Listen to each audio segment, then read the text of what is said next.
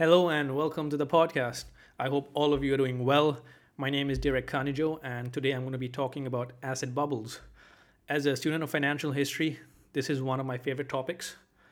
Asset bubbles are really fascinating from a human behavior point of view. Usually, the people participating know that there is a speculative mania going on, but it is very hard to stay on the sidelines. I want to stick to the case study format because I think this is a great way to learn. I'll be talking about three asset bubbles today: the Tulip Mania, the Japanese asset bubble, and the dot com bubble. Let's start with the Tulip Mania. Nearly 400 years ago, we had the first great speculative mania. The object of speculation of all things was tulip bulbs, and the rush to invest in tulip bulbs swept the entire country of Holland. People converted their real estate into cash so that they could buy these flowers.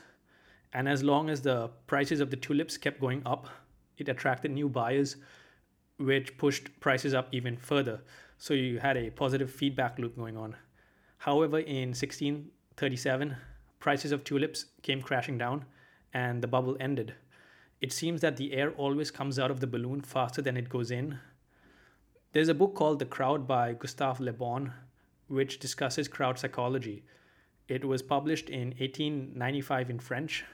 The words investment, market, dividend, earnings, and cash do not appear in the book, which is kind of interesting. Let's move on to the Japanese asset bubble. This was the mother of all bubbles because the Japanese real estate and the stock market were in a bubble at the same time. From 1955 to 1990, the value of Japanese real estate increased by more than 75 times. To illustrate how crazy the prices were, the value of all the real estate in Tokyo was worth as much as all of the real estate in the United States. Just selling the Imperial Palace in Tokyo alone would have raised enough cash to buy all of California. During the same period, Japan's Nikkei index increased 100 times. The index peaked in 1990 when it hit a high of 40,000 points. Fast forward to today, the index is at 29,000. So it has gone nowhere for 30 years. And you know what they say, the more fun the party, the worse the hangover. So after 30 years, the hangover still continues. With that being said, Japan looks like a good hunting ground for value investors. A third example is the dot com bubble. During the 1990s, the internet was taking off. The stocks of internet related companies, many of them unprofitable, were bid up to the sky. In this new world, sales and profits were irrelevant.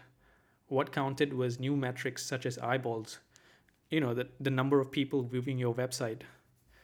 In March 2000, the NASDAQ peaked at 5,000. People were literally pulling money out of all economy stocks and putting it in pets.com. Even real companies were selling at crazy prices. Microsoft traded at 75 times earnings and Coke was at 40 times earnings. But like all other asset bubbles, this one also eventually popped. The silver lining from the dot-com bubble was that it helped spawn some really great businesses. For example, we got eBay and Amazon.com, which are really fantastic businesses. The economist John Kenneth Galbraith wrote a great book called A Short History of Financial Euphoria. I highly recommend it. In the book, he talks about the brevity of financial memory and how quickly we forget that something similar has happened in the past. So just a few years after the dot-com bubble, we saw another bubble, but this time in housing. Sir Isaac Newton tried to profit from the South Sea bubble and he lost money. He famously said, "I can calculate the motions of heavenly bodies, but not the madness of crowds." Similarly, the legendary investor Stanley Druckenmiller, who was working for George Soros during the dot-com bubble, knew full well that tech stocks were in a bubble. But he said he couldn't stand seeing others make an easy couple percent per day, so he invested billions within hours of the top. My takeaway is that if these two brilliant minds couldn't get away with it, I am not going to try. I think a good rule is to not try to profit from bubbles because if you're successful, you'll try to do it again.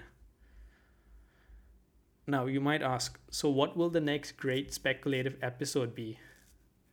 Unfortunately, I don't know, and I don't think anyone does either. But one thing is certain, we will see more asset bubbles in our lifetime. And because of social media, bubbles can and I think are getting formed and popped within a shorter time span. I want to share a quote from John Maynard Keynes. He was an economist but also an investor. He famously wrote, "When the capital deployment of a country becomes a byproduct of the activities of a casino, the job is likely to be ill done." I think what he's trying to say is that legalized gambling causes capital to be misallocated, which hurts the economy. I want to end this episode by talking about reform. What are some of the steps we can take in the capital markets to reduce the frequency and magnitude of future asset bubbles? For starters, I think short sellers play a particularly useful role. The best short sellers, such as Jim Chanos, do a massive amount of research. I think the SEC should occasionally ask the best short sellers to pitch them their favorite shorts. I know it's a bit unorthodox. I think this is a good way to uncover frauds and fads. If I'm not mistaken, Chanos had short positions in Enron, Luckin Coffee, and Wirecard, all of which collapsed because of an accounting scandal. I think people like him play a useful role in that they act as a canary coal mine, as a canary in the coal mine by warning retail investors. Another another idea is to tax short-term capital gains at higher rates in order to discourage frequent trading of stocks. People would think very hard before they buy anything. Companies would also benefit because they will now adopt a longer time horizon to match the holding period of their investors. This would, I think, greatly decrease the trading volume and make the stock market a little more illiquid. However, I think the long term payoff is worth it. That is all for today. Thank you all so much for tuning in. Until next time.